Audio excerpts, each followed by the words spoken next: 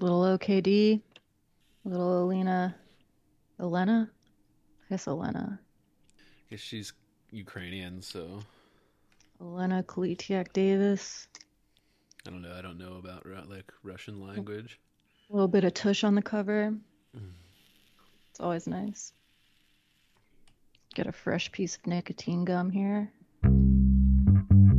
Start fresh. You good? Yeah, ma'am. What the fuck are we even doing here? Yeah. Alright. What the fuck are we even doing here?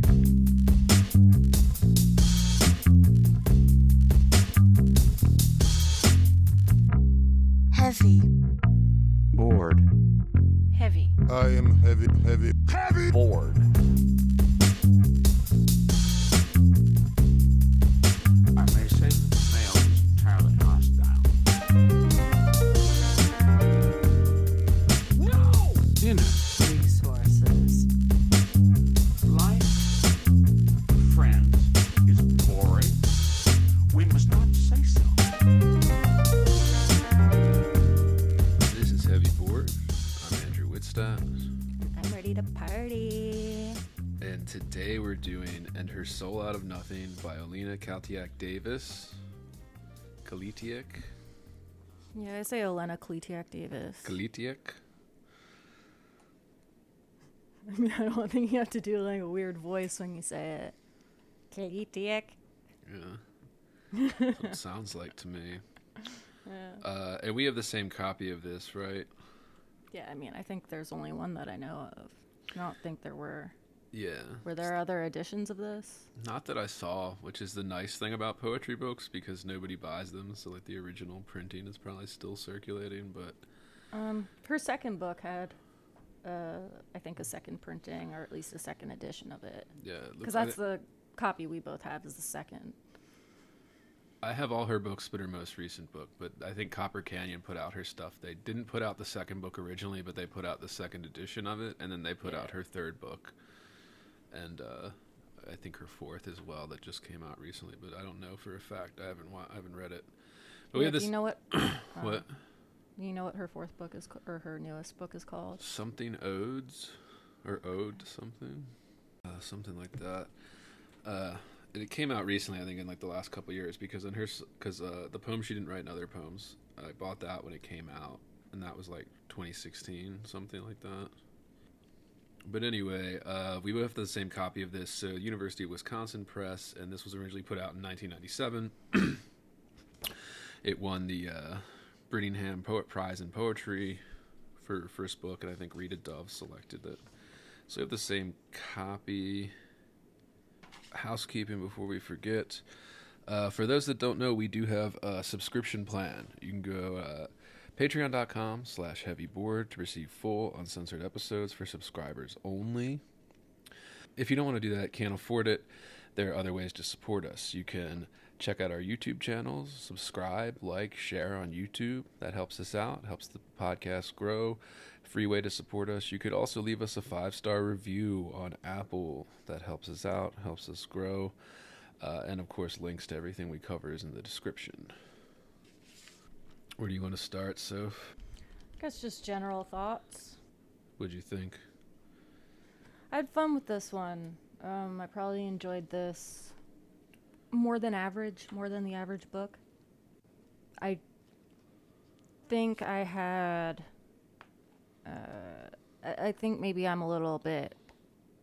My view is somewhat determined by the fact that I had already read her second book and a lot, like, her third. And so I already had a very favorable view of her. You can really feel that this is like her first book, which is like, I don't know, I feel kind of shitty saying that. But again, having read her later work, I think it's really, you can see her beginnings in this book. You can see the sort of seeds planted before the next book comes out. Yeah, I mean, I wouldn't say it's a bad thing to say. I mean, it's very common. Like, you have to start somewhere in that first book. Usually, you get like a little bit more of like the younger writer, maybe the overly ambitious, maybe the kind of more failure in some of the stuff because the skill doesn't quite lead up to the ambition.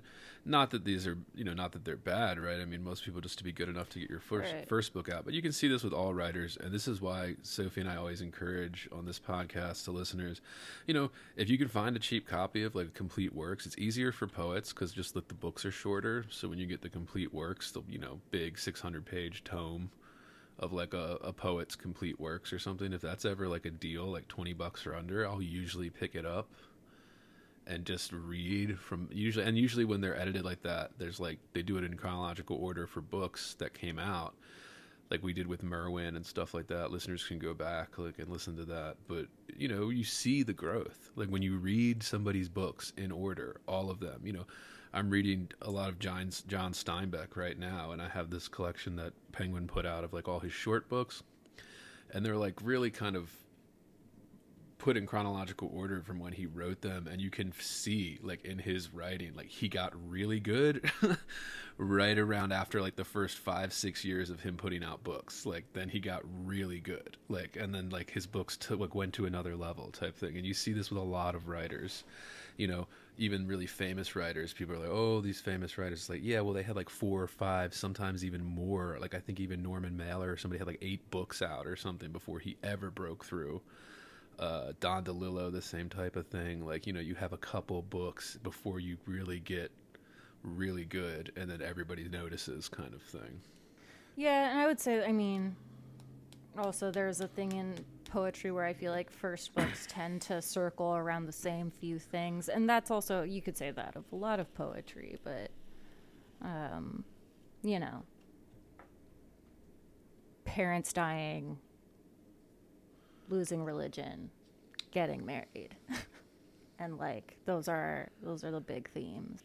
And that's not a bad thing. You see traces of other things. Like you said, I think sometimes what happens is like you can see how they aren't quite as tight. The poems aren't quite as tight as some of her later poems. You also see more like cerulean, It's not blue, it's azure. Things that I identify as like, oh, we're a young poet and we really like to say, the most interesting version of blue.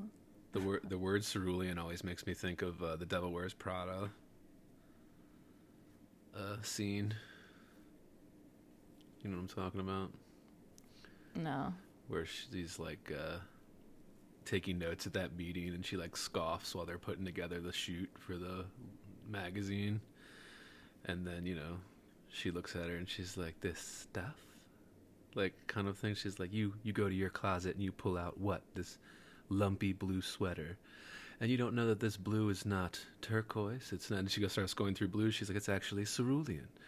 And I think it was in 2003, right? Mark Jacobs did and then it just goes on this whole rant. It's a fantastic scene, one of the best scenes in the movie, but that's what it always makes me think of when I hear cerulean now, the association I have with that phrase. Because it's like a pompous, like really specific thing, I guess is what you're saying, right? Like it's like a very... Well, sort of, but I think like it's just like, oh, I like the way this word feels in my mouth, like, or it just has to be not just blue.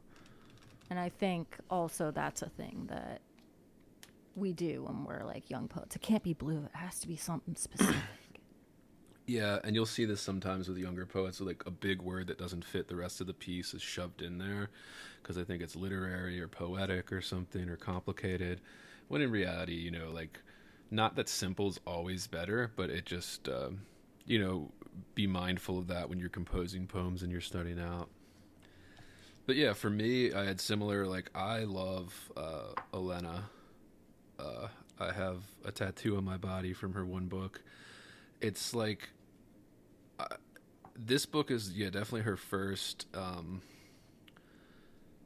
but I was introduced to her with Sophie on her second book, Shattered Sonnets. Yep. And got really into her and bought all her books. And I always say my favorite work that she did was the chapbook she put out in between Shattered Sonnets and the poem she didn't write, another poem. Which I'd say right now Shattered Sonnets is probably still my favorite. Yeah, Shattered Sonnets is better than her third book, but then like there was like this in between period. That's why I always bring up the chapbook, just because it's like, It's on the table from which everything has been removed or yeah, neatly removed, or it's I don't remember. on the kitchen table from which everything has been hastily removed. Yeah, okay. Are any of those poems, do any of those appear again in the poem she didn't write in other poems? Yeah, a couple Is of that them like do. so that's Yeah. like the chat book before the big book. And Yeah. poets do that sometimes too, where like, I mean, the big one I think of is like Frank Bedart, who put out Music Like Dirt. That was then part of Starlight. Yeah, But also that chat book, because I remember reading Starlight and thinking like, man, like this chat book is definitely a book inside this book that doesn't need to be like, this is the better book. The chat book was the thing, yeah, I thought, because it was just like this like little book of like the tightest poems that then went into this other book, you know. yeah. I'm not a huge Frank Bedard guy. We haven't done Bedard yet on this podcast, but I guess we'll get to it eventually because I do have his Pulitzer Prize winning, collected or Oh, whatever. really? I don't have that. I have like a few of his books. I have Metaphysical Dog. I think that's the last book of his I bought. And then a collection of his earlier work. Yeah, and Maybe Bedard, something else. towards the Maybe end of his Starlight. life, he got really obsessed with like the philosophy of making and like crafting, and it just started to bore the shit out of me. So I kind of What fell is it? off. Stardust? Is it Stardust? I don't know. Starlight? Star something. Stardust. I think you're right. Yeah. I'm not a huge Bedart person either, but there are a few things that I think he does really well. And he's also sort of so far from how I write, I think, or at least in terms of stylistic preferences. Yeah. I think it's interesting to look at, but I don't know what his more recent work is like, or Well, he's up there now. Very old. yeah, he's old. But I liked it. I mean, I like this book overall, although, I have some issues with it. I think there's some things in her style that get on my nerves that didn't when I first encountered her. So I first read the Olena, like, what was that, like 10 years ago now, almost, that we first read her second book. Yeah. And then this book, I think I read for the first time maybe like 8 years ago, 7 years ago. Yeah, I didn't read this book for the first time until right now. So this one, and like Sophie said, like it has that promise in it, but it does suffer from the kind of young poet mistakes or Yeah, it's interesting. It Tropes. is hard to remove. I wonder how I would feel about this book without being familiar with her later work, because I do like it, but I think part of what pushed me through was also that bit of curiosity. It's also like just sort of, I didn't feel like frustrated reading it, which I find I do with a lot of collections of poetry. I mean, we've encountered that in other discussions about other poets, but nothing in this book, even where it's at its like kind of, this is gonna sound rude, but I want to say messiest, even when, or you could say in its rawest form, where maybe like it's not quite as tight as it could be, even in its like sort of most haphazard places. There was nothing in it that felt so ungrounded that I felt like frustrated by it. I still wanted to keep moving forward. No, I wasn't There were- frustrated. yeah. But it was long. Like, that's what I kept thinking. There's like 55 poems, I think, in this All of collection. her books are kind of, aren't they? I mean, I know Shattered Sonnets is very long. Yeah, but those are all, like, since they're broken sonnet form, I guess they just don't feel as long because they're... They don't. There's also the rhythm. There's a really strong rhythm that carries you through. And because she uses a lot of short lines. But yeah, it does fall victim to the maybe that's one of the things I think that is the first book trope, where it's like you're putting your first book together and maybe your first time putting together a book, so you put everything in it, and kind of you haven't developed that kind of, well, I could lose these 5 or something, cut out these 5 for the book, things like that. So just little things, little nitpicky things, and then there are a few line break things that I think are bad, and then like a little like juvenile aspect to a few. We'll get into why that is, or why I think that. Well, there are moments, there are moments of rhyme that stuck out to me where I was like, oh, this feels like the move that I always want to make and know is the wrong move when I reread it. Where you have like a really hard rhyme in the middle of the poem that feels like it should be ending the poem, but it isn't. It's just rhyming because it was so easy to rhyme. Or like, it just feels a little too loud right there or something like that. And I don't mind the loudness. I think she has a tendency toward rhythm and toward rhyme that is a little bit loud. And I do like that. She also does this thing, maybe it's just because I have that second book in my mind, where we get a first poem that sort of opens with an address. This one less so than the second book, but a few words for the visitor in the parlor. She does that in almost every book, where it's almost like a direct address to the person reading it. Yeah. Wherein we are assuming that we, the reader, are the visitor in the parlor. Second book we have Dear Reader. Yeah, there's something similar in that chapbook, and I believe there's something similar in the poem she didn't write, but I haven't reread that recently, so I'd have to go back to double check. But yeah, there were just little things, and I said this to Sophie in text messages as we were preparing for this, that kind of there is an energy to her work that carries a lot of it. Like this kind of fierceness to what she does. I think she writes about sex from the female perspective better than any other poet alive right now. I think that there's just this kind of, it's kind of like the best word I can describe it is fierceness. Like there's like a fierceness to it, like a fuck you to it to some extent. A bitchiness. That is and I want to qualify that. I don't mean bitchiness in any kind of bad way. I think, we think of it that way, but I don't think in the world of poetry, I'm not thinking of bitchiness as a bad thing so much as like I think you said a fierceness, something really biting in it. I think it's the thing that we're drawn to when we read Ariel by Sylvia Plath. I think that's what like every girl who picks up that book is like drawn to immediately. But she's even more sexual than Plath. I mean, Plath had her own issues, but I'm glad you brought up Plath because I think we need to talk about the confessional mode. Mm-hmm.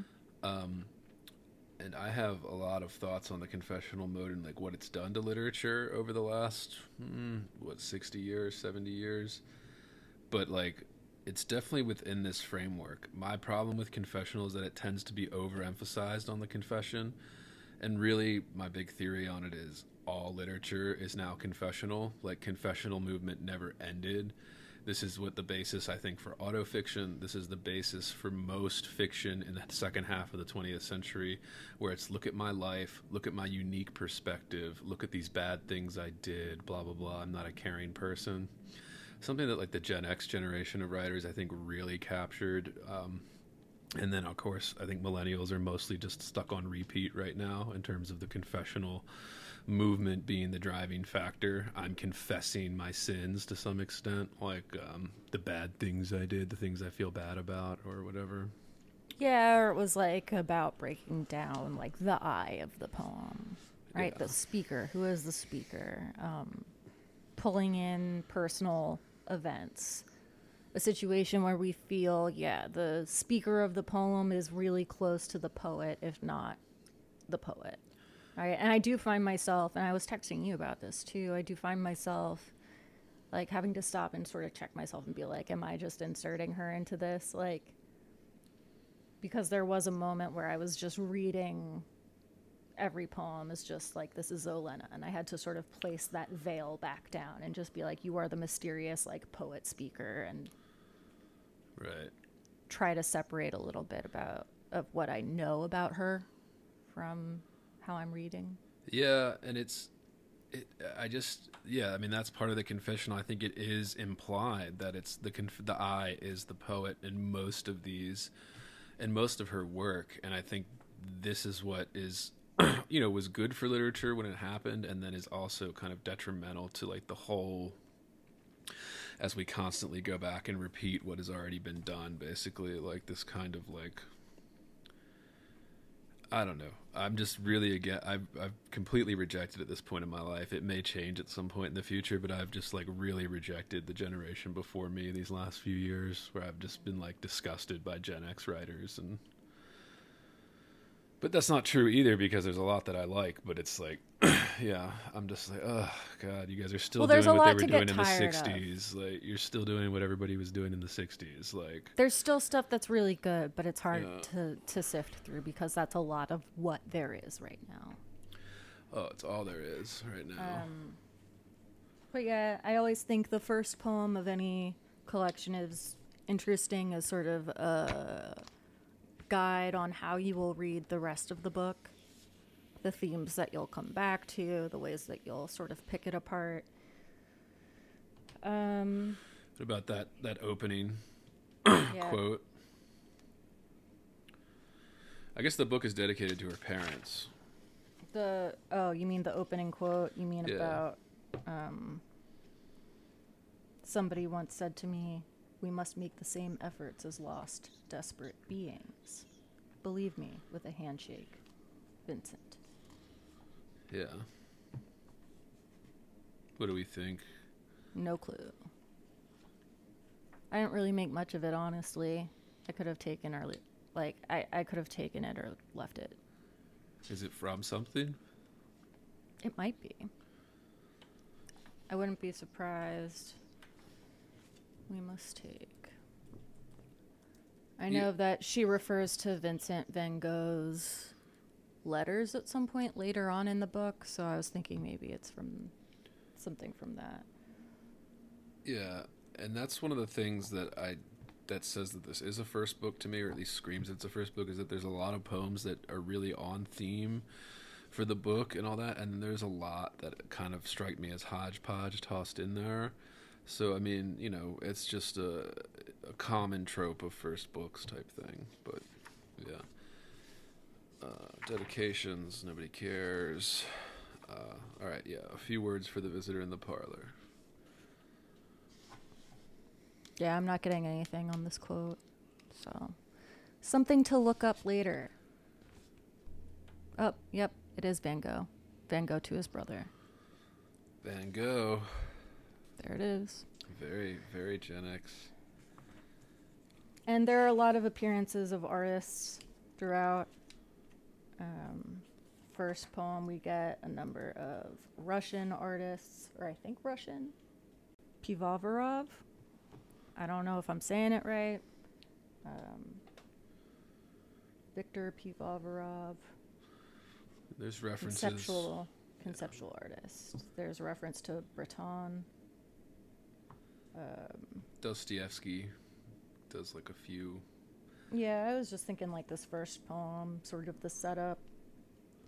We get this recurrence throughout the book of, you know, this first line, every time you wish the sky was something happening to your heart, you lose twice. We get this constant coming back to the sky is something happening to you or not happening to you, or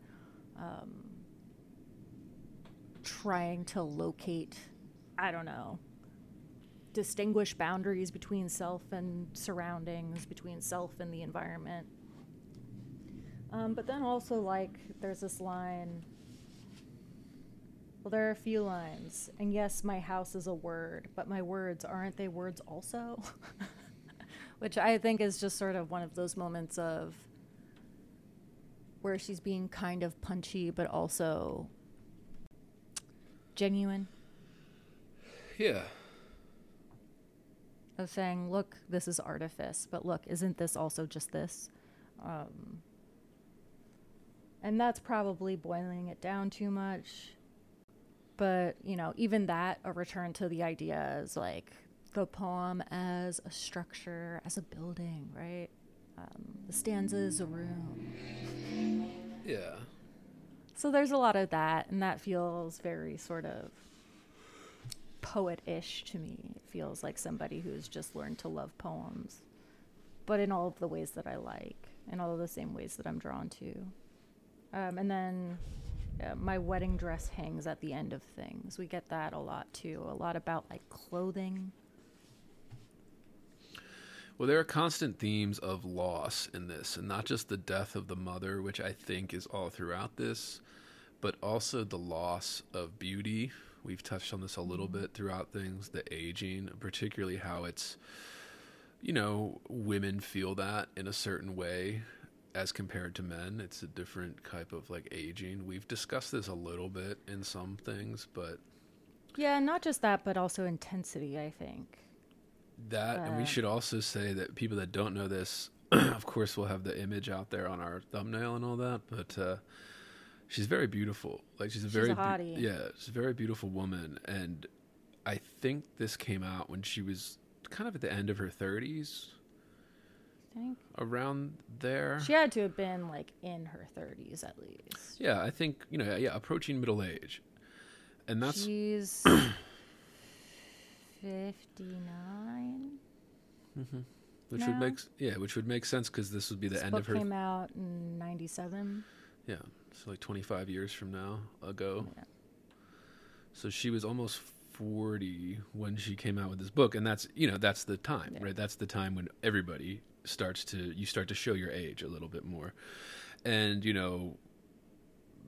we talk. I mean, this is a constant theme with people with beauty and things like that. But there is this kind of loss there. There's some loss of religion type of thing here, losing your youthfulness. And then there's like the sexual. There's kind of like a rawness, like a raw sexuality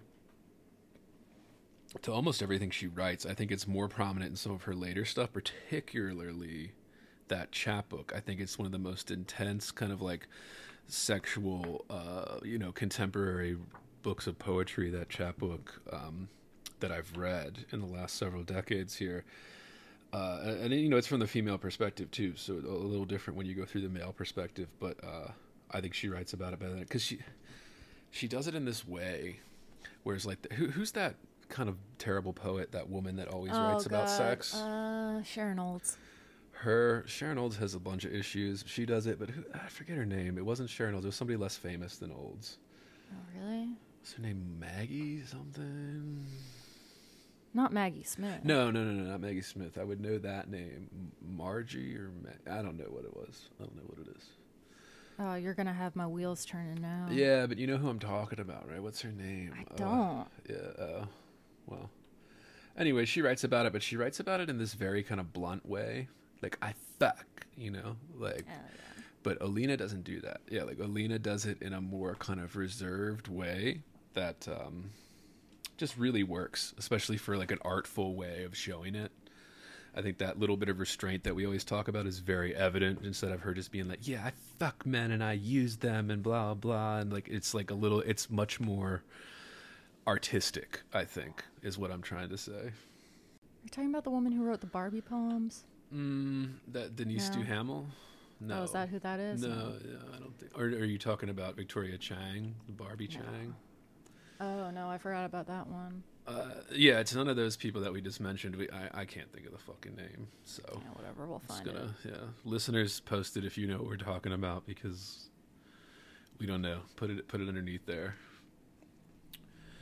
But yeah, there is that. I think that's a good. We give a nice little overview. Pick up a copy. As always, listeners, keep it on your shelf. We recommend buying all of her books. Go to Amazon right now and buy all of her books and read them. See what you think. But yeah, what did you want to touch on? The domesticity, I think that's a big theme. The domestic, Yeah. and that's very Plath-like, right? The hating the domesticity, the fear of marriage, the loss of marriage. Not even the fear of marriage so much as the loss of something burning. Something more passionate in place of the everyday. Right. I mean, I guess that's sort of what I see. Are there particular poems that really, that makes me think of It's Shaped Like a Fork. That's a later poem, though. I feel like some of the poems up front, I would want to go back and read because I don't feel as close to them. They don't feel as tied to this as like the second half of the book. Well, that's one thing I think that is a sign of another first book is that the separation between the sections to me seems arbitrary. And I've noticed this is just a trend. I think a lot of poets do sections in books because that's what everybody else does, even if it doesn't call for that. And usually I see it as like a trope more than the book needed to be separated into these sections. So you'll see most contemporary poets separate their books into sections. And usually it's difficult for me to see why they do that, other than the fact that it's just a trend in publishing. But yeah, for this is one of those times where I did kind of feel like, why even bother to separate it? It's so long. A lot of these things, like I don't feel the movement between sections. I mean, you can correct me if you felt differently, Soph. What do you think? There were moments where I felt like, oh, you landed on this idea and you started this next section on a similar place, and she does that with some poems. But yeah, it didn't particularly strike me, except that as I read, the poems felt more like they belong together. I think some of the strongest poems in this are in the last section. Yeah. Me too. Yeah. I would say almost all of the strongest poems are in the second half of the book. Yeah. What did you mark anything in that first section that you want to hit? There's a few that I marked, but not because I really liked them, but because I thought there were a few issues. But then, of course, I have ones that I marked because I thought they were really good and I liked them. Yeah, there are a few that I marked. I mean, I struggled with I'm only now beginning to answer your letter. I reread it a few times. What page? That's the first one in the first section. Page 7. But other than that, yeah. And I read Who Cares About Aperture a few times because I was sort of hung up on that one. The two that I marked as like interesting to me were The Outline I Inhabit and Mutilated Versions of My Personality. Write poems, treat me with irony and condescension. Do you want to talk about them? Sure. Which one? The Outline I Inhabit? Yeah, I am curious of like, what did you think about I'm only now beginning to answer your letter? Because I was really struggling. That first one. I didn't think much of it, man. I mean, it has a banger first line. Remind me of your affliction. Yeah, there's a lot of banger first lines, I think. She has a lot of good lines, and then sometimes the poems seem to be built around those few good lines. But yeah, I mean, I didn't think much of the first couple poems. Like there are great lines there. Yeah, like talking with you was like opening an empty drawer. Talking with you was like emptying an open drawer. Yeah, I guess there's some, like, I feel like there's some religious aspect of this poem that I'm missing, or that I'm like not familiar with, or that maybe there's just something that's missing here from this poem. I mean, I'm not familiar with stuff about Ukraine or when it happened, but Russian Orthodox is the main religion out there. Things like that, which is like a sect of Christianity, rosaries, Jesus, this type of stuff. So I don't know if it was just like if she was Russian Orthodox and then like you kind of lose your religion at some point, right? And that REM song, right? Very Gen X, very Gen X. Losing my religion. That's me in the corner. Yeah, there are some decent ones. The Weathered House is on Ptarmigan Road. It's like, okay. And it like made sense, but it didn't wow me, There was nothing in that poem that I was like, oh yeah, that's the shit. But yeah, I was curious about Who Cares About Aperture, because this is like where you start to see her do something kind of strange with form. She's really playful with form. And this one emphasizes repetition. Okay. Yeah, that's page 17. What form do you think? I didn't nail down a specific form. Yeah. I mean, most of this is free verse. she doesn't play with any very obvious kind of, received form, or what we would call received form? Or do you mean like the way she uses the page? I was just I was just thinking about if she is playing with a received form of any kind. Because what she does is she like takes the first several lines, right? She may be a lover, may not. It's like walking into a church. Who cares about aperture, about crawl space? I sat on the front steps with my arm turned up.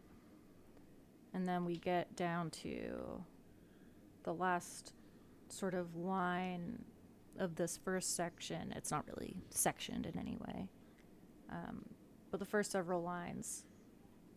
And then we get back to she may be a lover, may not. It's like walking into a church. I sat on the front steps with my arms turned up. Who cares about aperture, about crawl space? And so, like, it moves backwards. Yeah. Kind of. Almost like a villanelle? Yeah, but not at all. Or no, not pantoum? That's why I kept thinking, but also pantoums only have that. Don't they just have that one line? Or is a pantoum the one that just keeps shifting those? It shifts the same 4 lines over and over again. 4 lines. 4 to 5, whatever it is. Which form is the one that just uses a repeating line? Why can't I think of it? There's one that's just like... But either way, it doesn't... I'm not really concerned with that. I was just sort of curious if that worked here to build meaning for you. Because I really struggled with it. I was intrigued by it. I was interested in it.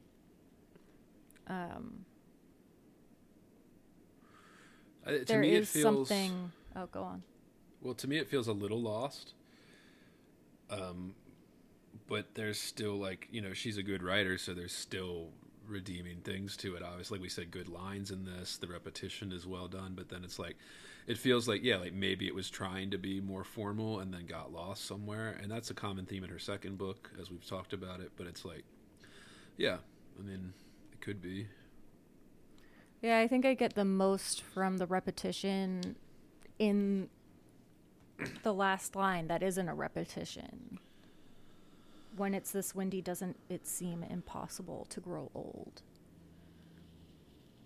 So there is like this sense of like repetition over and over again, and something about like not moving forward, not growing old.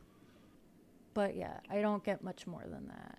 I want to be interested in aperture and crawl space and the idea of maybe a camera lens, thinking about aperture. But there's something that feels slightly not anchored here to me. But I was interested in it. I still really enjoyed reading it. I was curious about it. So even there, where it was like I felt a little ungrounded, I still like kind of had an enjoyable experience of reading, which I always find kind of interesting. And I mean, it's with the image of the church, like there is this kind of, I mean, I guess I could speculate traditions or things like that, but yeah. Yeah, I don't know that for me there's enough there to like really, I would have to, I don't know, read this a bunch more times, but, and even then I don't know what more there is, again, as if that wasn't my life behind me inside that house. As if those logs were something other than trees. And I was sort of going back to that first poem where we're talking about, like, the space of, I don't know, she hasn't quite defined it yet, but I think what is ultimately going to be her idea of, like, the soul or the self. Yeah, we didn't talk about that at all yet, actually. So the soul, like the kind of theme of the soul. You want to? Yeah, I mean, we get that line. That line does come. I marked it, but it comes kind of later in the book. It comes in Defense of Marriage, page 58. Yeah. Story goes, her body from a bone and her soul out of nothing. That's referencing mythology, isn't it? Or no, or is that just the creation myth in Christianity? I just assumed creation myth. Yeah. But I was going to ask you about that since you're the Catholic here. Well, I mean, not really, but yeah, I mean, I was raised Catholic, so I know a lot about it. Is her body from a bone? Well, the story of Adam and Eve in the Garden of Eden, Yeah. whereas God made man, and then He took Adam's rib to make woman, or whatever is the thing. So made from a bone, her body from a bone type thing. I think there's there's a lot of similar myths to this, like in the Greek mythology and stuff like that. Probably. And even in Norse mythology, right? You take I was a bone. mostly curious, about the second part of that, though, because we know, like, okay, because there's also a lot of reference to the ribs throughout this book, right? So, Yeah. woman from the rib of the man, right? That's sort of the basic thing. That's how we get woman. But is the soul accounted for in that story, or is this her, like, adding? I'm not sure if that's a direct line from the passage or not, because I haven't really read a real Bible in a long time. I've never read a Bible. But there's great poetry in a lot of it, so I probably should read all of it. It is in italics. Body from a bone. Guess we should have prepared for this. But yeah, there's that. The reference to the wind makes constant reference, right? The wind. And I'm not sure if she was living in Alaska for this now. I think she lived most of her life in the U.S. in Chicago or Detroit, Michigan, somewhere around there. Her Soul Beneath the Bone, Women's Poetry on Breast Cancer. Paperback, 1436. That's what I found. But yeah, I don't know if whether that's actually like a biblical line or from anything sort of surrounding Bible literature, but either way, I enjoyed that. I think it makes sort of sense of like trying to, what does the soul come from? Where do we locate it? Like, especially in this story of religion that we keep coming back to throughout the book. I mean, all the references to her ribs. All of Western being literature, like something of great import, right? It's like one of the body parts that we see the most, I feel like, in this book. Yeah. Well, I mean, all of Western trying literature. to make them more meaningful, or trying to like locate the soul there, or trying to make sense of it. So yeah, I thought that was a fun look at something that can be really obnoxious, right? Anytime you talk about the soul, it's like talking about love, right? You have to do it really well. You have to do it in a way that's interesting, or in a way that hasn't quite been done before. What else did you want to talk about in this first part? You said the outline I didn't have it.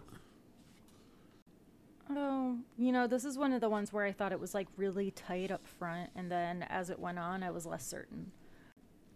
When did these numbered sections become a thing? 1, 2. You know what I mean? Yeah. Well, when or why? Like. Yeah. Do we have any idea when this started to become like a trend? I have no idea.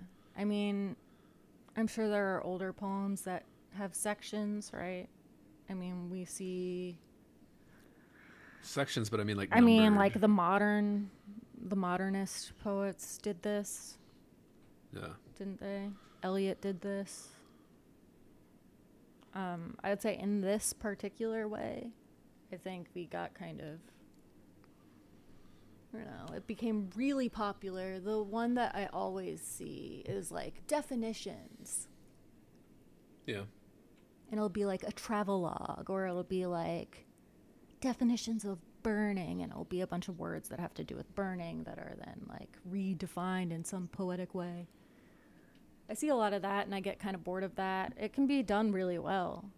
I thought this was kind of an interesting take, the outline I inhabit. Again, thinking about not just the body, but the soul, how it takes shape, or how we sort of locate it. Again, that's really vague. It feels to me, talking about like, referring to the soul feels a lot like the way we talk about consciousness in poems. it feels easy to make fun of.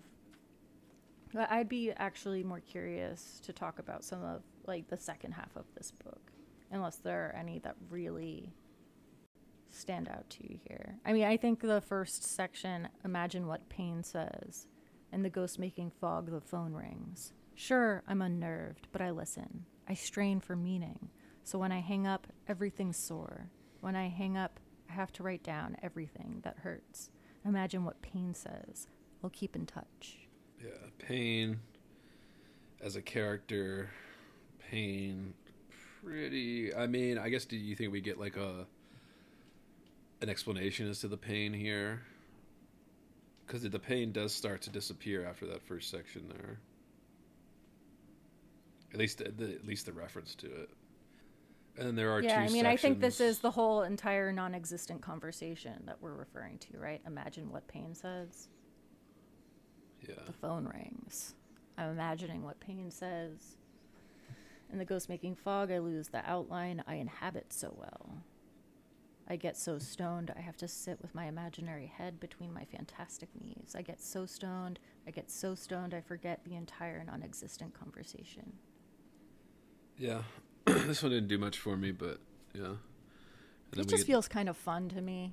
Yeah. But yeah, I get it. It's not like, oh my God, every word in this section of this poem feels like, yes, it has to be there, you know? Well, that and like the two sections where we get two of the entire non-existent conversation in section 2 and section 3. I don't know. I guess I don't know what it is that maybe it's this like. Oh, you mean section 1, section 2? How we start? How it Well, starts the same way? Well, section 2 and section 3 literally have the same title. They are the same title. I didn't even realize that. The entire non-existent conversation. So in the third one, she's giving us the entire non-existent conversation that she has. Right. There's this thing, and this is, I think, what gets on my nerves about a lot of Gen X writers, particularly like the kind of like... We're being playful. Yeah, this kind of like excruciating scientific detail as humor or things like that. Like I get very impatient when I'm reading things like that. So those things like when I'm reading David Foster Wallace or other maximalist kind of Gen X people that kind of rejected the generation before them, right? That was writing very minimalist shit in the 70s and 80s. But yeah, you know, it just grates on my nerves now. I used to like it a lot more when I was younger. But yeah, I think it's the kind of thing that really calls out to us when we're like, we want to read everything that's experimental, everything that's new and shiny and interesting. Well, it's not even that. I just mean that like this non-existent conversation, this kind of level of, we call it self-awareness, but I think it's like a feigned level of self-awareness because everybody says they want things to be self-aware, but I don't, you know, I really can't. Well, here's the thing, because I would argue that she does that really well as a poet, not so much in this poem, but I think worth talking about that she does this thing where I feel like her poems, some of that biting that we talk about, I think happens when she becomes, the poem, I guess, becomes self-referential. And it can sometimes lift it up from being too melancholy. Oh, the soul, you know. I think that works really well. I think it's something that she does really well in the second book. Like mutilated versions of my personality, write poems, treat me with irony and condescension. We have that moment. And this does feel like a young moment of this. Is this where the poem turns discursive? Is this where the poem refers to its own unmaking? Unmaking here feels vaguely annoying to me. Well, that's a long one.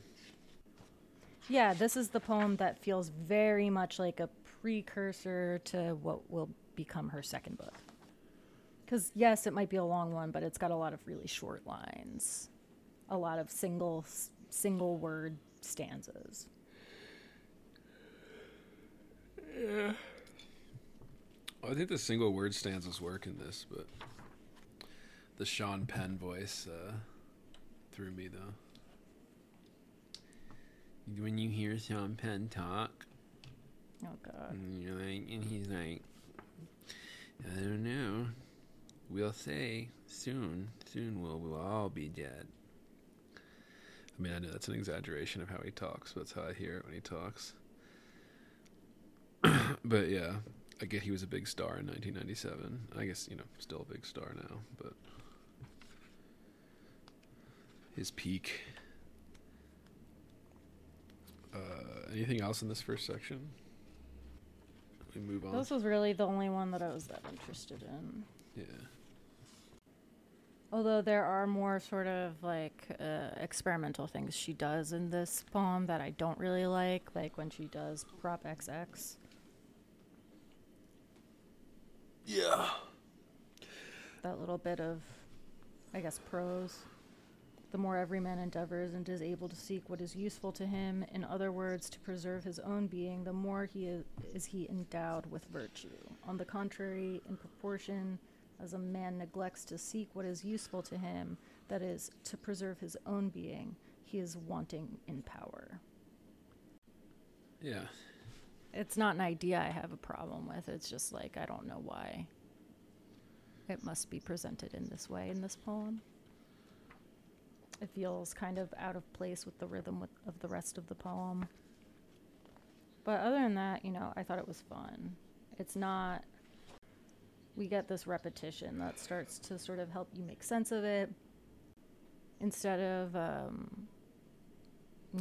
the Sean Penn playing Pessoa in a movie, we get a bird. It's okay. That bird should remind you of something troubled. A voice will say, don't you worry. A voice, maybe Sean Penn's, will say, soon we will all be dead. Soon we will all be dead. Soon. Soon we will all be dead. Just always think of him in I Am Sam. Yeah. But the I Am Sam hadn't come out yet in 1997, so... Yeah, all my Tropic Thunder fans will know what's up, right? Never go full retard. Don't believe me, ask Sean Penn. 2001, I Am Sam. Went full retard. Went home empty-handed. Solid movie. Oh, yeah. The one I liked I guess this is technically the third section if we include those single poems by themselves. At the beginning and the end. So technically it's the third section, but I kept calling it the second and third. The one I liked the most in this section was The River Twists Like Lakeshore Drive. And I did notice as it moved into this section that it did become a little bit more sexual. And maybe that's just intentional, or maybe that's because as she was putting this book together, she was becoming into her own voice, which has a lot of undertones of that. That's page 39. Sorry. Yeah. Yeah, like those sex-crazed fish drunk on water, racing into my taut net strung out across the river. Like their iridescent scales still littering the river's floor, the way they suck your skin, the way they stick to you, the way they know. You were once a fish, and now you're drunk on air because that's how you feel. That's how foreign. This is the way. We will eat and sleep and talk. Even real people play it. Inuit Adam and Eve probably played it. Alaska is not far enough. Once my friends were pulling me under and I had to swim for my life. Once I looked good standing there. No one could see the inside of my head. Once I had a plan. Once I saw myself as more than myself, as more than just a fish. And just last week, the chant of an Eskimo woman, old and ugly and fat with the world. You can always get another man. You can always get another man. The task of it, what I loved was the physical task of it, pulling in something whole and alive and glittering, something weighty and silvery and slick. Once I looked good standing there. Yeah. Yeah, that's a great line. Yeah, what do you like about it?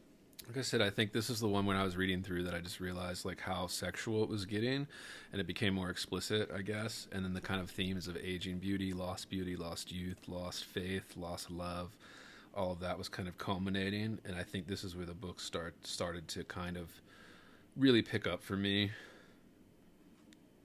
Yeah, I mean, I think that this is a solid, tight little poem. Yeah, all the lines work in this pretty well. the breaks are pretty well paced. Yeah, and I mean, like the extended metaphor of having fish racing into your net. I mean, it's really kind of almost like a basic fish in this, like, more, plenty of fish in the sea kind of image. But it works really well. Something weighty and silvery and slick. But she's talking about the game, right? The game between the sexes, catching things in her taut net. Yeah, it could also be her vagina. Well, not that it's her vagina, but like just the metaphor itself, like catching fish. It's her vagina. No, I'm just joking. Well, that too, and that's why I got like the kind of like, I think it could be though. We're talking about creation, Adam and Eve, the theme that kept coming up. I mean, it all is and it isn't, right? If it could be, it is. What's the saying? Everything's about sex except sex. That's about power. Yeah. I don't know who said that. I forget, but famous quote. Well, that's also like a good summary of this poem. Yeah, well, just this idea of like the game, right? The task of it. What I loved was the physical task of it. The casting your net and catching something. Pulling in something whole and alive and glittering. Yeah. It's a power thing. And not necessarily the actual act of sex. I don't want to go that literal with the metaphor, but I want to talk, but like it is, talking about something bigger than just the act of, putting a penis in a vagina or whatever. It's literally the act of, and this is what I mean by like the female perspective of sex. There's like this fishing, not like fishing element to it, but it's like the things that men and women get out of it are different kind of thing. Yeah, they can be. And the idea of, we've talked about this a little bit on other episodes, the female desire to be desired.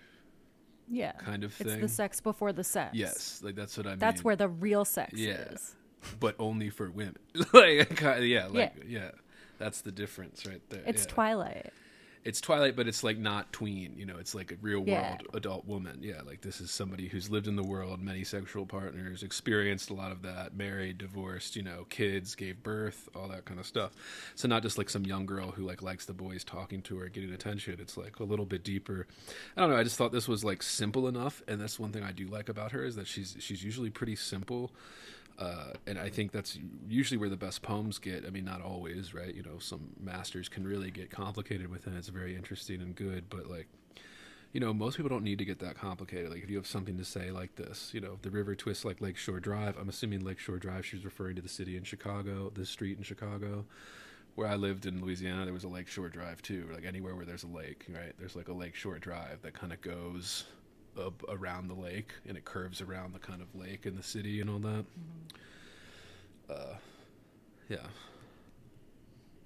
Yeah, I mean, I think it kind of continues in Angels and Moths. Where's that? On the next page. It's the next page. Wasn't as big on this one, and I think it's because the moth kind of made it get a little bit lost, but what did you think? Yeah, I was just interested in it as sort of maybe looking at the chase from another angle, and not so much the chase, but like the aftermath.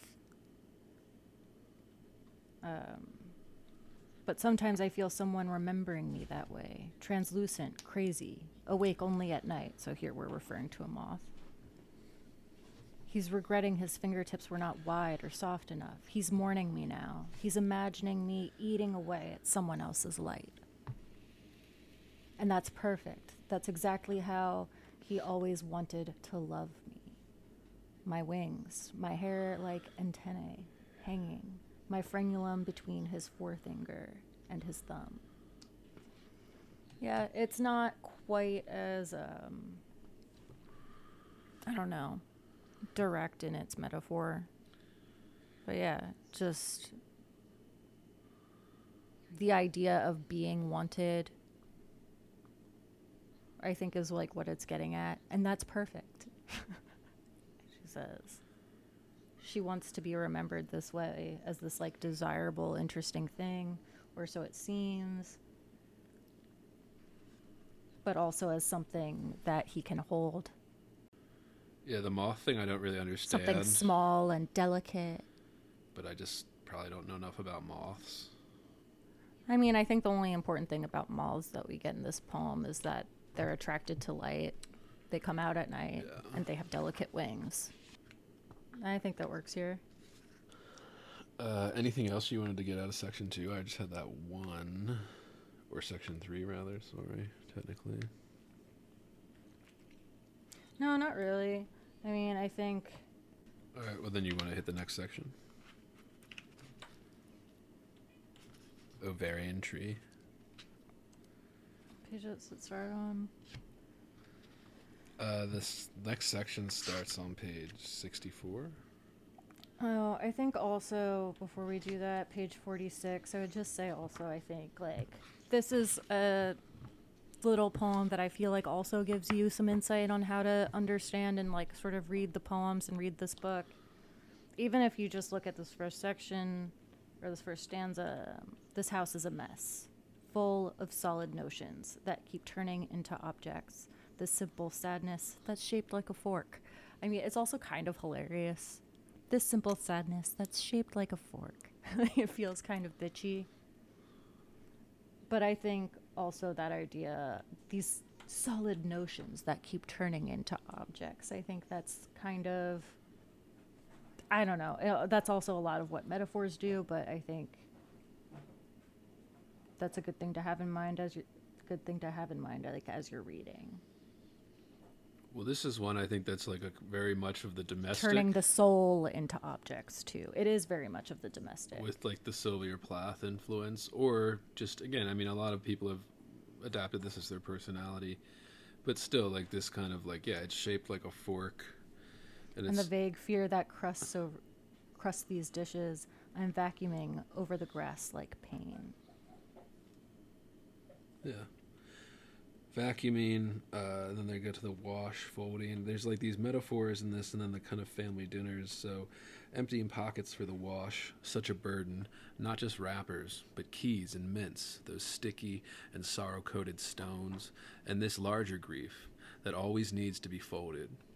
All day I've been chewing on my own acrid gloom, trying to put away the things you keep carrying home from work, the possessions of children and women and drunks, stolen or cheated, the tasteless unhappiness of others into jars labeled heartbreak, injustice, just plain bad fucking luck. Yeah, I think that's a pretty, straightforward one, right? Yeah, I think it's straightforward, 2 stanzas, and only a few sentences. I think it's really only 3 sentences total. 4. 5, as I'm counting them up here. But that last stanza is a complete 1 sentence on its own. Yeah, it's literally just also turning abstractions into objects. Like, What do you mean? I mean, that's sort of how she starts out, right? Solid notions that keep turning into objects, and then she demonstrates that for the rest of the poem, and I think she does this elsewhere in the book, just without announcing it. This larger grief that always needs to be folded. Like, obviously we think of like laundry. Yeah. Right? We've already established laundry here. Yeah, emptying pockets for the wash. In the sentence before. But yeah. Just a good little poem. It's not one that like rips me up. It's not one that like tears me a new asshole. It's just a good little poem. Yeah. Yeah, then we have what I'm assuming is a mother poem and Burstone. Yeah, are there any that speak to you in this one? There's only like one poem that, I think we both had the same idea about what our favorite poem in this book is. Yeah. I really didn't have much else in this section, but the next section I did have, what did I mark here? This next section, the technically 4th section, it gets a little bit more I think, into what her style was in the second book, and then kind of continued through her other books here. But in this section, the fourth section, technically, Postcard is the one that I think is the best poem in this book. But there are also, I think, just interesting things that were done in this section with where you could just see her experimenting. Like, I've always been one to delight in the misfortunes of others, and that's like, you know, mostly italicized. I don't know what's happening there. I think it doesn't work quite as well with the italics, but at least she's trying it, right? And this is the only poem to really have it. There's a lot of great lines in that one, like kerosene, and the first line is, yes, it's daily. That's a very good one. Seasonal Dwelling, I didn't really like that much just because it rubbed me the wrong way. But, yeah. Is this the longest section? It might be. Yes, it's daily that we move into each other. But this morning, I was separate even from myself. That's another common theme throughout this book. Get that in the very first line of the book. Every time you wish the sky was something happening to you, you lose twice. Or you wish the sky was something happening to your heart, I guess. Today the sky was white and the ground was white too, yet I could tell them apart. They were that easy to distinguish. Right? There is something about distinguishing self from sky, self from self, the sky from ground. So it takes me back there. Yeah, there were other moments that you were interested. Well, the one, A Seasonal Dwelling on page 67, I think is a good example of what didn't work for me in the book. At least that's how I marked it. Where, you know, that starts... The thinking soul is conducting an experiment. Yeah, already it's kind of turning me off. The method of investigation. As soon as you have felt something, throw it away. She has discarded several large cities. There are porches she refuses to return to. Rivers and dresses already seen through. Rows of almond trees. Bridges. She has never seen the southern plains. Has never dived for memories into a swimming hole or an ocean. Tomorrow night she hopes to be lifted once again by painfully clear sky. To be disappointed once again by the aurora borealis. Yeah. Yeah. I mean, I feel you on that one. Yeah, this one I think just exemplifies things that I think weren't working, whereas again, this kind of, again, it's just me personally, this very Gen X kind of to be disappointed once again by Aurora Borealis. This idea that was kind of inherited by our generation where, like, you know, beautiful things suck. I fucking want to see the aurora borealis. Yeah, exactly. Most people do. But it's Granted, unique we and also cool, know- and I'm a pick-me art girl if I think Aurora Borealis sucks, kind of thing. You know what I mean? But also, like, I live in Alaska. Right, so you see it all the time if you live in Alaska there. Yeah. I mean, she does live in Alaska, so there is that. Yeah. But, yeah, we know what Aurora Borealis is, and then, like, yeah, this kind of, like, oh, like, throw it away, feeling something, being afraid. I don't know. It just strikes me as tired now. Maybe it wasn't in 1997, but... Yeah, I mean, it probably wasn't. I just reject this a lot. I reject a lot of this kind of, this fiend, or, like, faked apathy by the previous generation of American writers. Yeah, I don't even think that with her, though, it's apathy. I get what you mean. That's what I mean. I don't think it's apathy. Yeah. I think it's self-pity. I do think, like... Or, like, later... I think it's, like... And you see a lot of people do this. I see a lot of Gen X writers do this. Bret Easton Ellis might be the worst offender on this, I think, from what I've read. Which is, I don't care. I don't care about anything. Don't you understand? I'm cooler than everything, you know, kind of thing. And it just gets on my nerves. Yeah, I don't think that line is great, to be disappointed once again by the aurora borealis. I don't think... Yeah, I get it. That's what I mean. It's there for aesthetic and not so much for, you know, it's there for the shock value. I'm bored by this beautiful thing. And I get it, right? Like, this is something Plath would do. this is something a lot of great writers have done. Berryman, great literature bores me, You think Plath did that? I don't know. the sentiment of it. The I difference think is Plath's poems end in bangers all the time. yeah, well, that's the difference is Plath was the first one to do, so Plath was the innovator, and then everybody's copying her. But she was like fiery and bitchy. Yeah. In the endings of her poems. This just feels more like disappointed once again, Like it's kind of more, it feels more sullen and less bitchy and like, I don't know. Yeah, maybe a little played out. I mean, again, we're reading a book that's from 1997, so when we say played out, right, might not have been then. Literally 25th anniversary here, reading it now. But also, like, what is this poem trying to say? And not in the, I'm sure I've said it enough. It doesn't have to be like the single concrete thing. As soon as you have felt something, throw it away. I've discarded all of these things, these several large cities. I've discarded these porches that I will not return to. I've discarded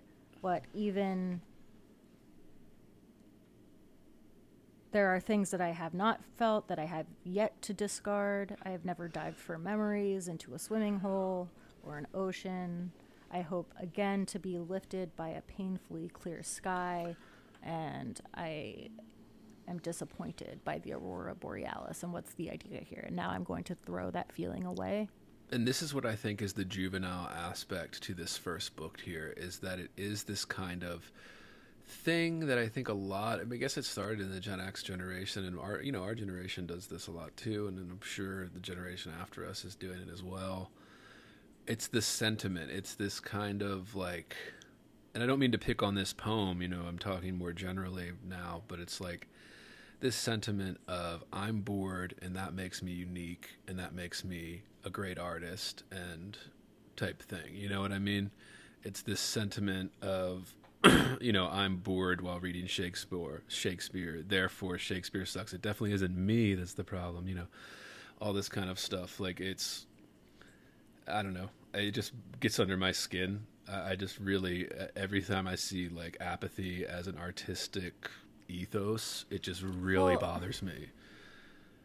The thing I kept thinking of by comparison to this poem was One Art. Literally lines, I've lost cities. That I think maybe, like, I feel like there's something logical that this poem wants to say that I'm not quite getting. Well, the thing is that I think it's there. It's just very base level, an inch deep is where that apathy comes from. And that's why I think it's a younger artist trope. Yeah, I mean, but I very much get like a sense of easy. Like, we just read One Art for the first time. Lose something every day, except the fluster of lost door keys, the hour badly spent. The art of losing isn't hard to master.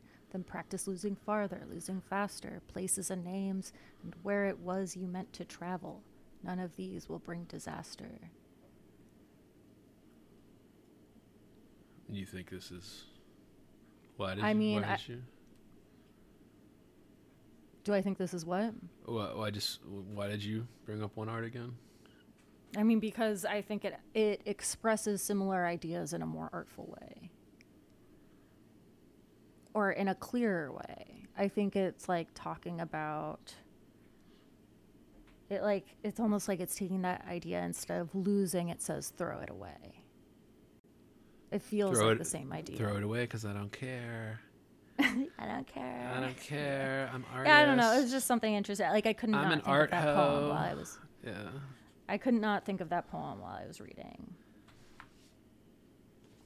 Yeah, and like I said, I don't mean to pick on this poem, but I just mean like the overall thing that kind of turned me off from this, going back and reading it as I'm older, is the kind of juvenile aspect. And again, it's a very much that generational, that kind of like small generation that started grunge and just hated everything, right? Everything sucks. Yeah, we all have this, though. We all have this from, like, in our 20s, in our teens, in our 20s. That's what I mean. Yeah, it's a teenage kind of idea of what an artist is or what art is, or that makes you unique in some way. Doesn't have to be teenage, just like young enough or new enough, Sure. right? Just new enough to poetry or young enough to have that sort of intensity. Yeah. But, oh, the soul. Yeah. I feel the same way when I read, like, you know, like the Don DeLillo stuff and all that everybody praises. When I read that, the irony. Oh, well, that's just like the whole Well, the humor and irony, like that ironic humor that Gen X loves to do. irony and the I don't need to have a plot. And I get DeLillo isn't necessarily Gen X, but like he was publishing at that time and was like a big influence. You know, it just is lost on me. It's not funny anymore. The humor doesn't hold up to me, kind of thing. You know what I mean? The ridiculousness that it's like is easy. It's an easy way to call yourself profound. And maybe that's what, like I said, I think it's just a personal issue I have, like my personal cynicism with the art right now. But that's just, you know, what I'm thinking of recently when I'm reading a lot of these, you know, as the Gen X writers are kind of aging out and our generation is getting this kind of turn. I'm noticing more and more. Maybe I'm just reading more, better, wider, you know, more educated. But yeah, we'll move on from this one. What else did you want to cover in this section besides Postcard, or if anything besides Postcard? Because I know we want to talk about Postcard, but anything before that? Because that's kind of right at the end of this section. Yeah, I mean, that's really... I felt not especially... not as convinced as I wanted to be by the last poems. In this section or the book? Yeah. And well, in the book. This is in the book, right? Like, this is the last section, or there's one more? There's Never one mind. more where there's a poem by itself, Where so it's there's like a single poem. Yeah, just like the beginning. So I guess that's technically like the fifth section is that single poem, but it's, you know, it's only one poem, so Yeah. it gets a little confusing if we're calling it a section, but technically it is in the book, so that's what we'll say. Listeners can argue about our semantics later. Yeah, you said you didn't like the last couple? I think the last poem wasn't as good as something like Postcard. But, like I said, I think in this last section you did see that kind of young or, you know, first book writer, poet start to blossom. And I think that's why, like, you know, this is why we always say read complete works. Buy all their books and read them all in order. And just, what do you think? What do you think of their growth? Where do you think the changes occurred? Were they into something new? Did they grow? Change styles? Little quirks that, like, you're doing when you're younger because you're copying people you like, and then eventually you grow out of that, or you make it your own. You know, like all these different things that can make you, that we look for when we're talking about an artist's career and, like, their body of work. Yeah, I mean, I'm just, like, kind of being a bitch, and I'm really turned off by these first couple lines. Like, even though it's totally... Which poem? You know, very last poem. Very last one? There may be more of this world than can possibly exist.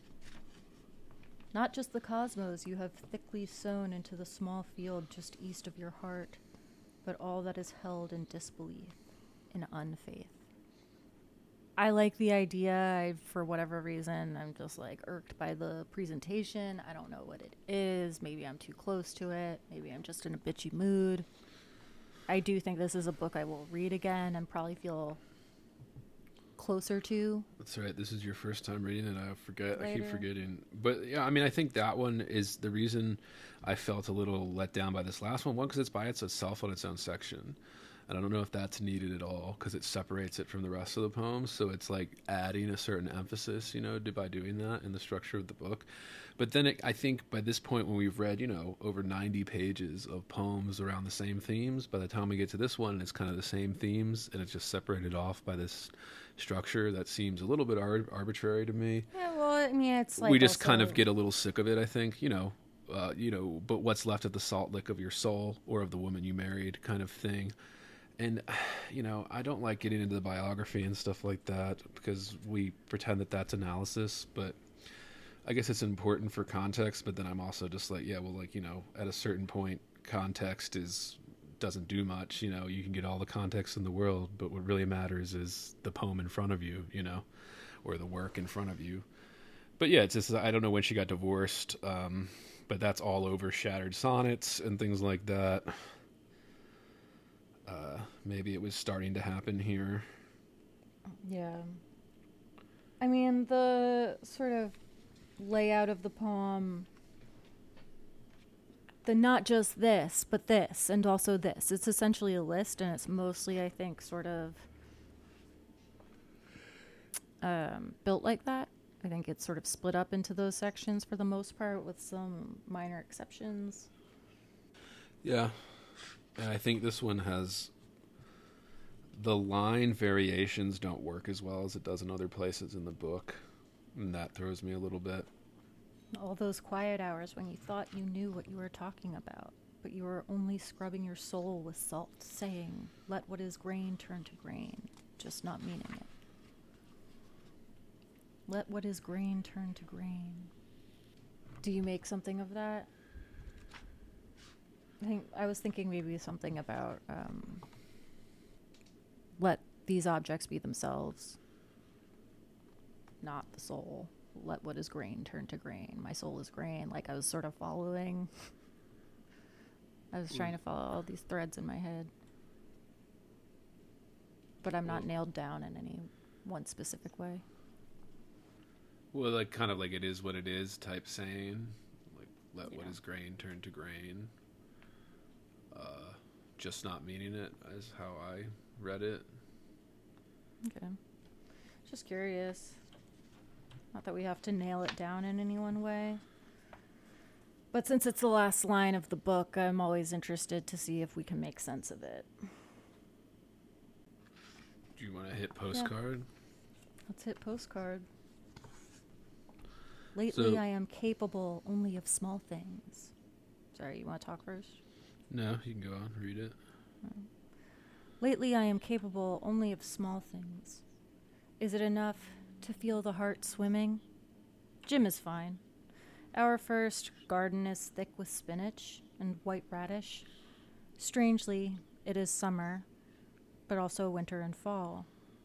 In response to your asking, I fill the hours, then lick them shut. Today, not a single word, but the birds quietly nodding as if someone had suggested moving on. What was that perfect thing someone who once believed in God said?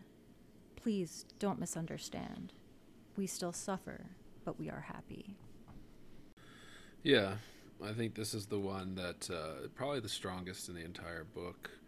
And it's ironically one of the simplest, too. Yeah. And it gets with the themes, is it enough to feel the heart swimming kind of thing. And I think there's this thing to getting older that is captured, right? Whereas we get very excited over things when we're young, and then when we're older, we think that it's... you want to recapture that intensity, right? You see this a lot in relationships and things like that too, right? You have that puppy love in the beginning, that kind of infatuation, and that kind of feeling in your gut, that burning desire fades away. Is it enough to feel the heart swimming, right? Is it enough? Well, I mean, I would ask as opposed to what? What do you mean? Swimming as opposed to what? Should there be an opposition here? Swimming as opposed to drowning? Or, like, just, is it enough to feel the heart swimming as though the heart swimming is some indication of, I don't know, big feeling? Yeah, that's what I would say. I mean, is it enough to feel the heart swimming? Jim is fine. I think that is something that she also gets really good at in the next book. And you sort of see the beginnings of that here, where we go from this sort of romantic phrasing to, yeah, Jim's fine. Something very conversational. Well, lately I am capable only of small things, and then is it enough to feel the heart swimming? You know, small thing, or like basically that you don't have to be doing anything or capable of that, or like, but you know, is it enough to feel? But the also, heart swimming? yeah, Jim is fine. Jim is fine doesn't really express some great passion, right? Is it enough to feel the heart swimming? Jim's fine. Like, there isn't something specific that's igniting some passion. There isn't some fiery romance. We have this garden. It's thick with radishes. It's springtime, things are growing, but also it is winter and fall. I take that to mean we are in the later years or the end of something. Yeah. And also, though, when you live in weird places like Alaska or Yeah. out where I live, where, like, strangely it is summer, but also winter and fall, if you took it literally, like, there are weird weather patterns in places where you have a lot of mountains that change the weather, like, literally in the same day. It could just drop temperature all of a sudden because it covers up the sun or, all that kind of stuff. But yeah, and then you also take it in the more metaphorical way, summer, but also winter and fall. This kind of, I don't know. Yeah, I don't know why I was reading it as like spring before, but yeah, it's summer. Things are growing. I was thinking spinach and white radish, aren't those winter vegetables? That makes sense. Probably. The winter of our discontent. Yeah. But yeah. So yeah, I mean, I could see that as a literal thing. But I think also when it works well, it can do both. In response to your asking, I fill the hours, then lick them shut. So a little bit of an allusion again back to postcard or an envelope or a letter or, of course, poetry, right? Today, not a single word, but the birds quietly nodding. So yeah, this kind of to me goes back to, is it enough to feel the heart swimming? There isn't like some great passionate thing that's pulling you in. Today, not a single word. So again, I fill the hours, then lick them shut. We're thinking envelope, we're thinking letter, we're thinking writing. Today, not a single word from anyone, including possibly yourself. But the birds quietly nodding. Anytime I have birds, I think poetry, I think song. She refers to birds in the context of herself, or the speaker refers to birds in the context of theirself throughout the book. As if someone had suggested moving on, quietly nodding as if someone had suggested moving on. What was that perfect thing? Someone who once believed in God said, please don't misunderstand, we still suffer, but we are happy. Right? I think there's something really effective here that plays with that in-between space. We're not bad. We're not amazing. We're good.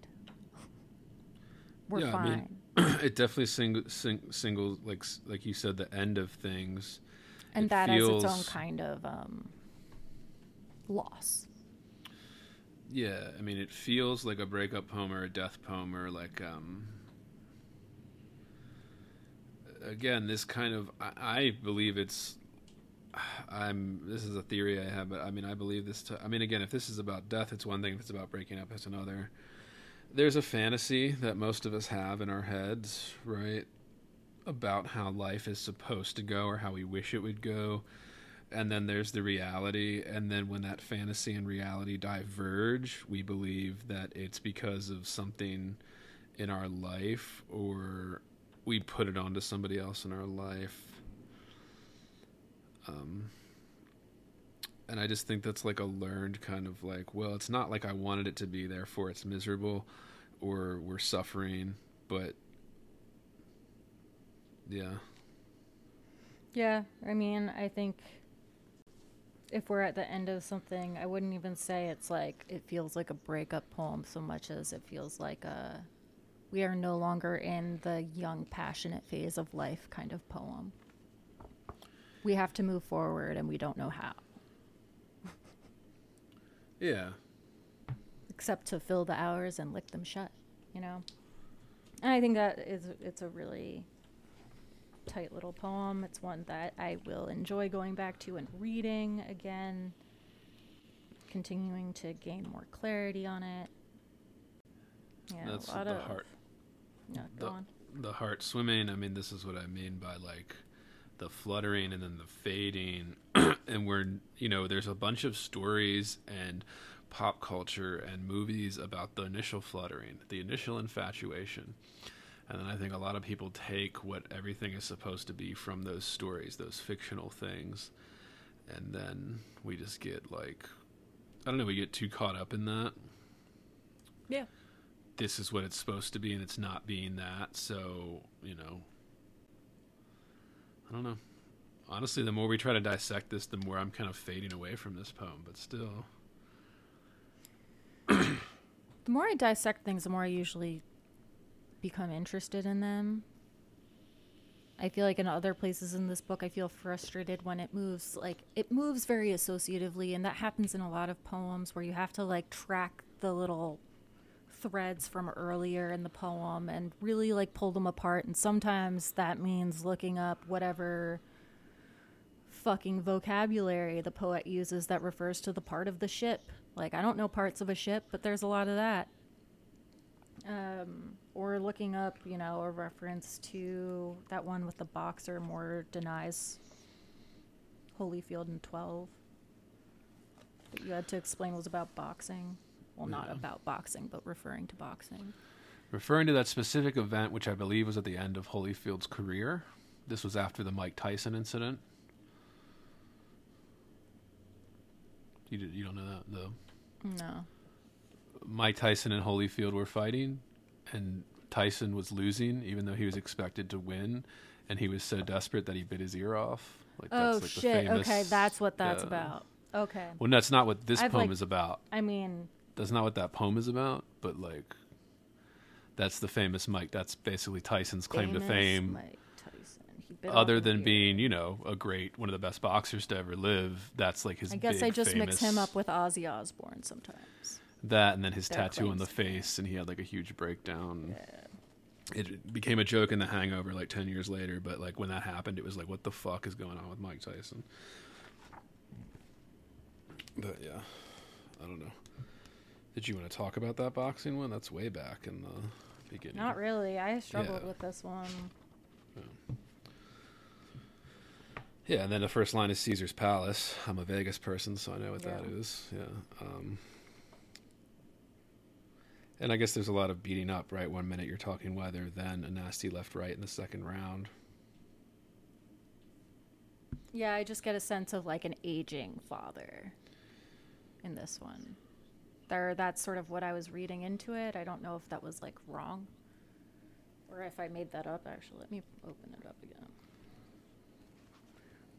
There are definitely other poems I liked more than this poem. Yeah. So when Mike Tyson has this line of weed gummies now that are shaped like an ear, but a piece of it's missing because he bit off that piece of Holyfield's ear. Yeah. No. My father getting out of the car. I'm squinting. His shirt is that bright. I was stunned for a minute, but was able to clear my head. I think that's a direct line. Yeah, from what? I think from one of the actual like The fighters? interviews. Yeah. Yeah. I didn't watch any interviews. Yeah. Boxing Just is. I'm not a big boxing looked up guy. the fight. Yeah. I don't know a lot about boxing, but I like a few sports, and then if you like a few sports, you just get the gist of like the overall. You know. Yeah, I don't I'm know not a shit big about baseball it. guy, but I know who Mickey Mantle is and who he played for and when, you know, that kind of thing. But I don't really like baseball, but I still know that just by like default, being like an American man that like grew up in America. Yeah. I feel like, yeah, everybody's dad was really into baseball or whatever. Yeah, this just feels like a poem about losing your father.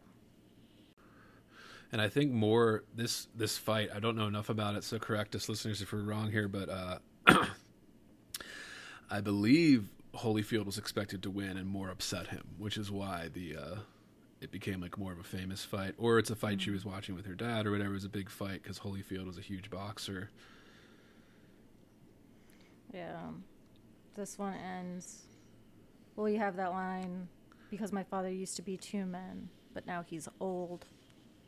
And then at the end, but suddenly I'm going down saying, I've been holding on with my teeth. I've developed this strange social stutter. I had to let my cutman go. I struggled with what to make of this one. I feel like I've said that for everything. I feel like I say that for every fucking poem we talk about. I struggle to make it.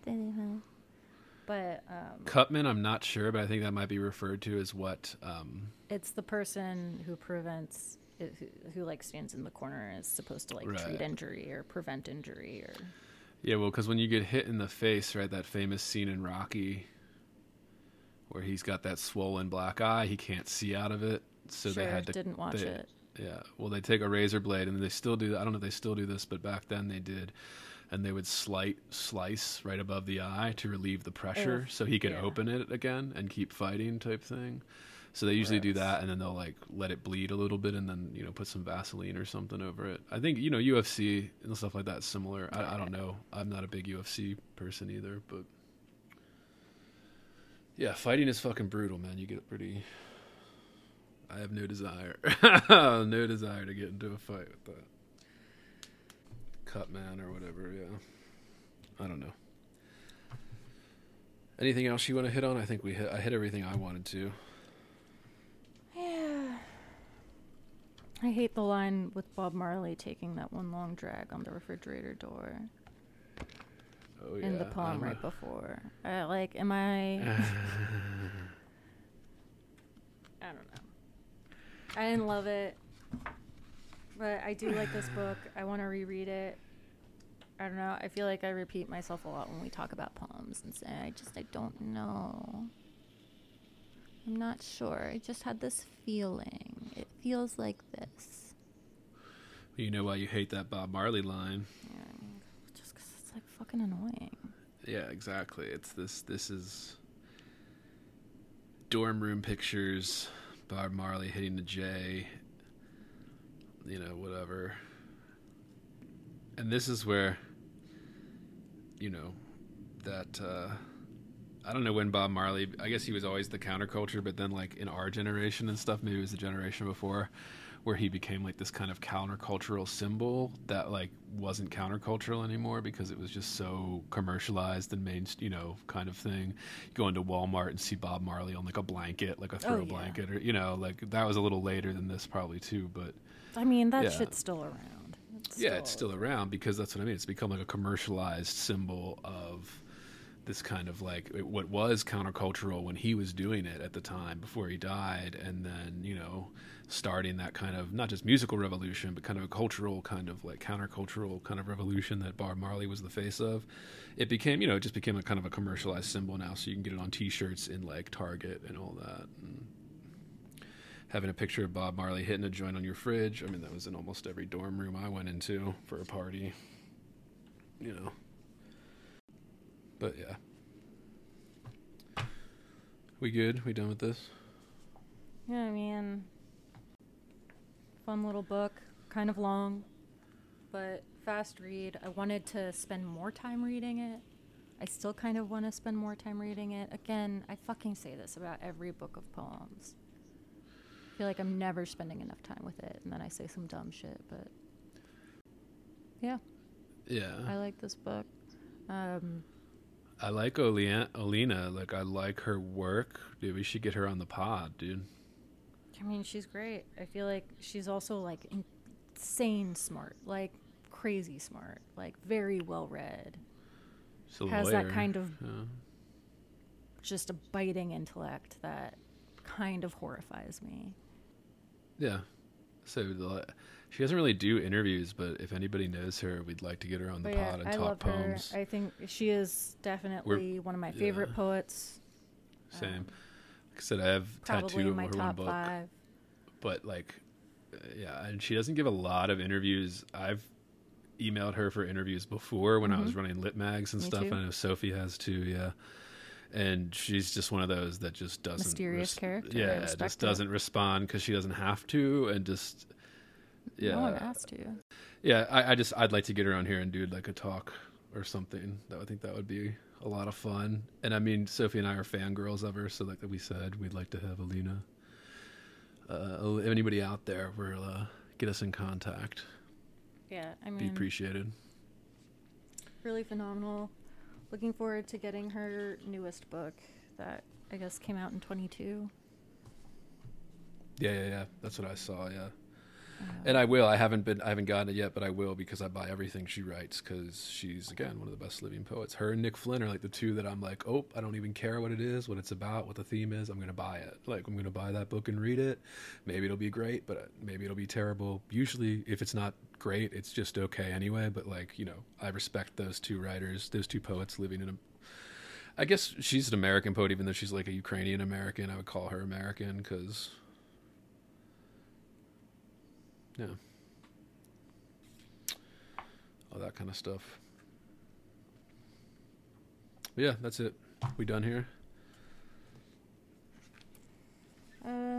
Fucking yeah. Yeah, we're done. Let's be done. Yeah. All right. Reminder to listeners, we're still looking for workshop horror stories. If you have a workshop horror story you want to share with us, please send that to heavyboardpodcast@gmail.com. You can contact us there as well. We like hearing from our listeners. We also have a subscription plan. You can subscribe to this podcast at patreon.com/heavyboard, where you receive full uncensored episodes for subscribers only. That includes bonus episodes, Q&As that Sophie and I do whenever we get a couple questions thought in.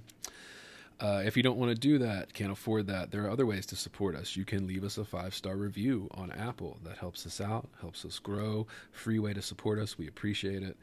You can also check out and subscribe to our YouTube channels. That helps us out. We usually have all of our free episodes up there as well as clips. If you don't have time to listen to the whole episode, check it out. Give us a subscribe, a like, a share. It helps us. And of course, everything we covered, including links to the books, is in the description. And next episode, we are doing Fitzgerald's The Great Gatsby. Oh, we didn't talk about this one, but go read Resolutions in a Parked Car from the book that we just talked about today. It's a really good one. Again, I think it hits on all the themes and is a good way to help you understand the book. This has been Heavy Board. See ya.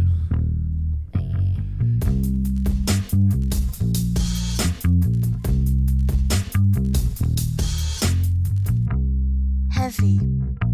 Bored. Heavy. I am heavy bored. I may say male is entirely hostile. No! Inner Resources. life, friends, is boring. We must not say so.